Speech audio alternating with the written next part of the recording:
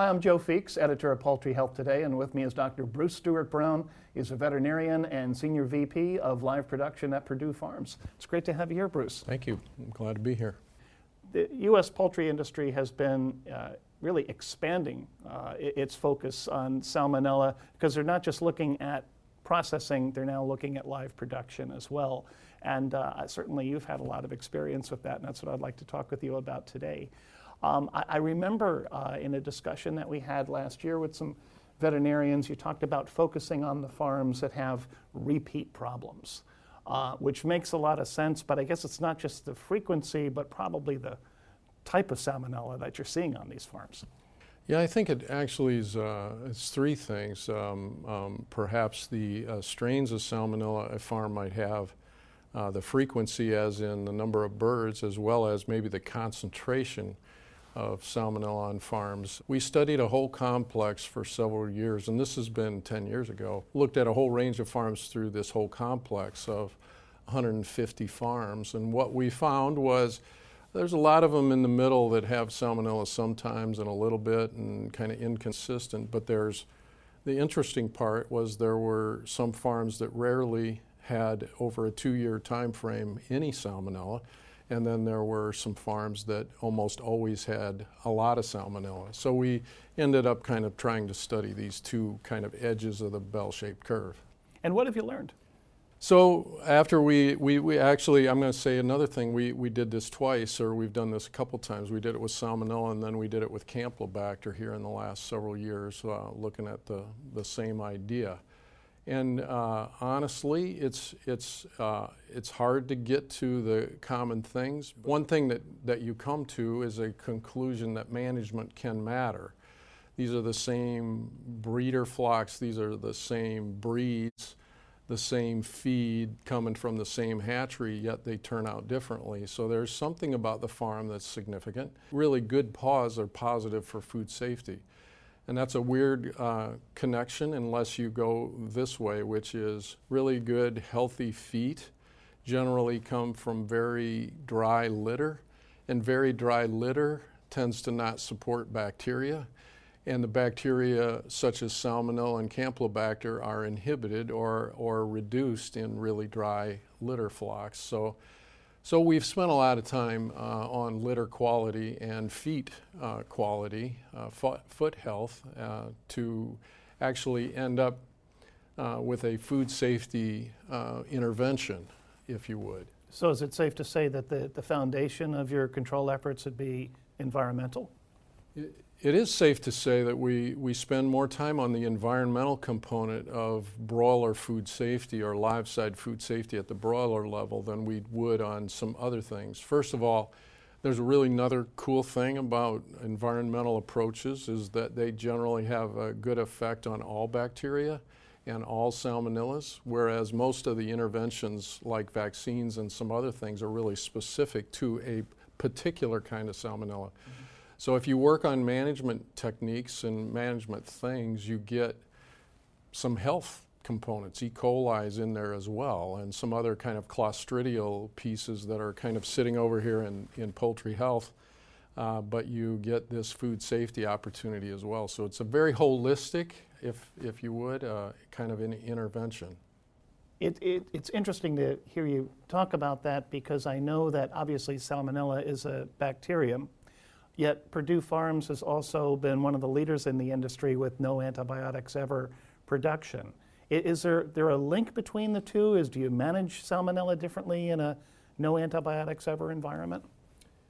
So, you know, the no antibiotics ever piece and the live side food safety piece have come together all in the context of taking care of chickens in a different way and managing the environment in a different way. So to be successful in reduction of use of antibiotics and be successful in no antibiotics ever says that, well, we better work on this environment in particular such that even if we were going to use antibiotics whenever we wanted to, we wouldn't because it would be a waste of time and money.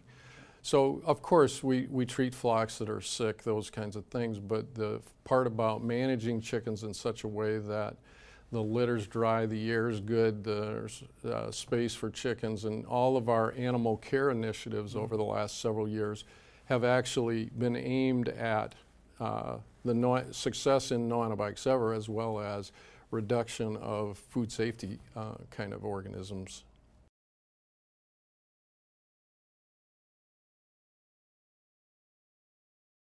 Now, we talked about environment, but you also mentioned management before, and management involves people. What does it take? What kind of people do you have to have on those farms to make sure that they stay relatively clear of salmonella? It is super important, the people part of the management of farms in general, not just food safety, but all aspects. And the first thing you kind of need is a farmer to care, you know, actually to kind of care what part of this role they play, and also to make it kind of clear how they can make a difference. So those two things are really big. Can you say it in such a way that they care enough to listen? And the second thing is, can you be clear enough on how they might make a difference for them to actually do those things? So for instance, in biosecurity, we struggled for many years. Everybody hates a biosecurity talk. It's just super boring, right? And repetitive and all that.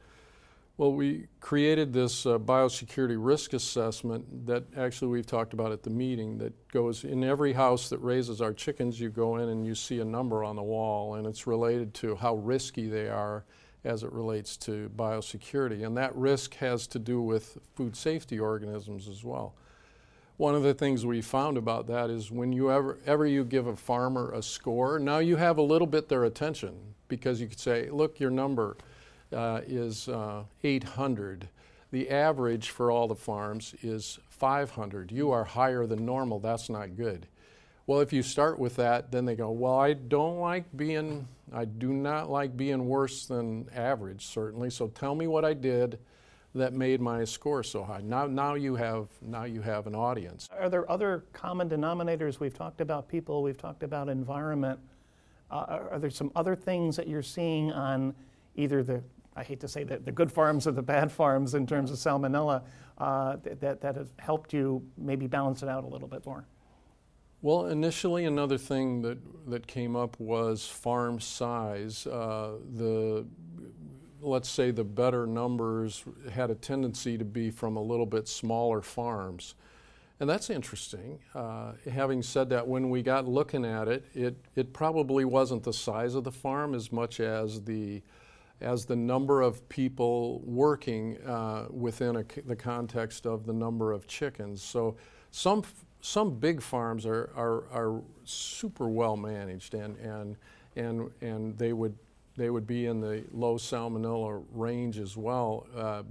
But it depends on how many folks help them and how well their help is trained, right? So you go to some one-house farms, the only people working there are the farmer that owns, and maybe the family that owns the house. So they have lots of labor, they have lots of time in the chicken house. So time in the chicken house is something, time with people that care is not an easy metric to build, but you probably should. And is there a way that you can help your contract growers do that? So just constantly, the way to help folks is, again, give them a little feedback on where they sit. The second thing is to communicate the things that make a difference, and to be very simple and clear with it. Don't get too complicated too fast. Look, here's what I think of your farm as it relates to food safety. Here's why, and here's how it could be better, and name 2 or 3 things, and then show them that and give them some feedback over time that made a difference. That's really a powerful thing.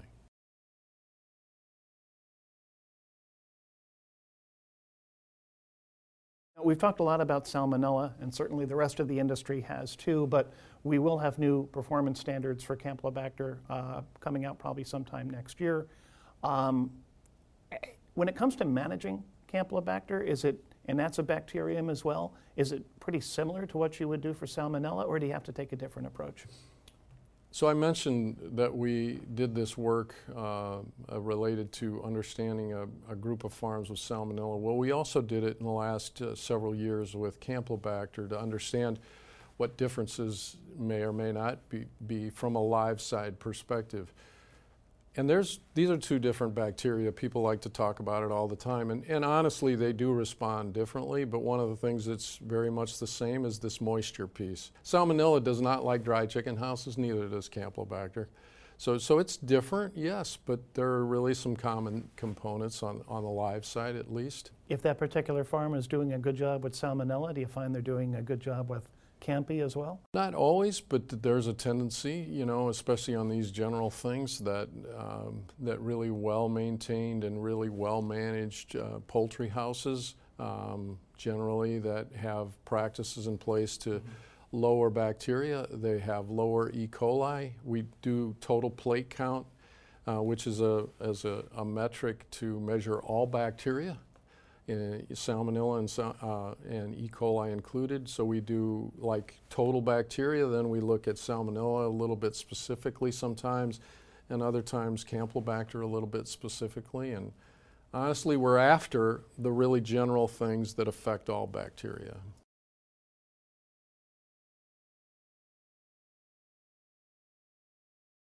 And I've heard it said that processing can't do it all. It really needs to be an integrated approach between your area, live production, and processing, and perhaps many other facets of the organization. But they operate, they have different profit centers within these companies. How do you bring live production and processing together for this common goal? Well, you have to have a leadership that allows you to do that. It has to be something that says, look at the highest level of the company. We're looking at this holistically. Broiler breeders, broilers, live side piece coming into the plant. The plant then has its own kind of responsibilities. And in our company, it's a really multifaceted kind of approach to this. For instance, at the processing plant, we have 7 different interventions, 7 different opportunities to bring bacteria down. And we measure each one of those. And we expect them to show a log reduction from the beginning to the end of that intervention. Measure it all the time. Put it up on a weekly chart. This particular plant today, of their different interventions, 5 of them were getting a log reduction and 2 of them were getting a half log reduction. That adds up into 6 logs total. That's a relatively decent kind of mixture of things. So we do the same or we think the same way on live. If we're going to use an intervention on live, what's the expectation for it? Can it get a log reduction? Can it get a log and a half or 2 log reduction? If so, it can compete.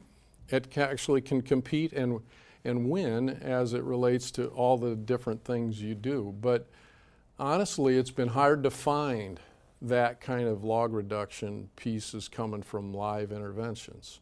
So that's why the industry has tended to put a lot of pressure on the plant, because you can see and you can measure and you can hold accountable those interventions for what they've been described to do.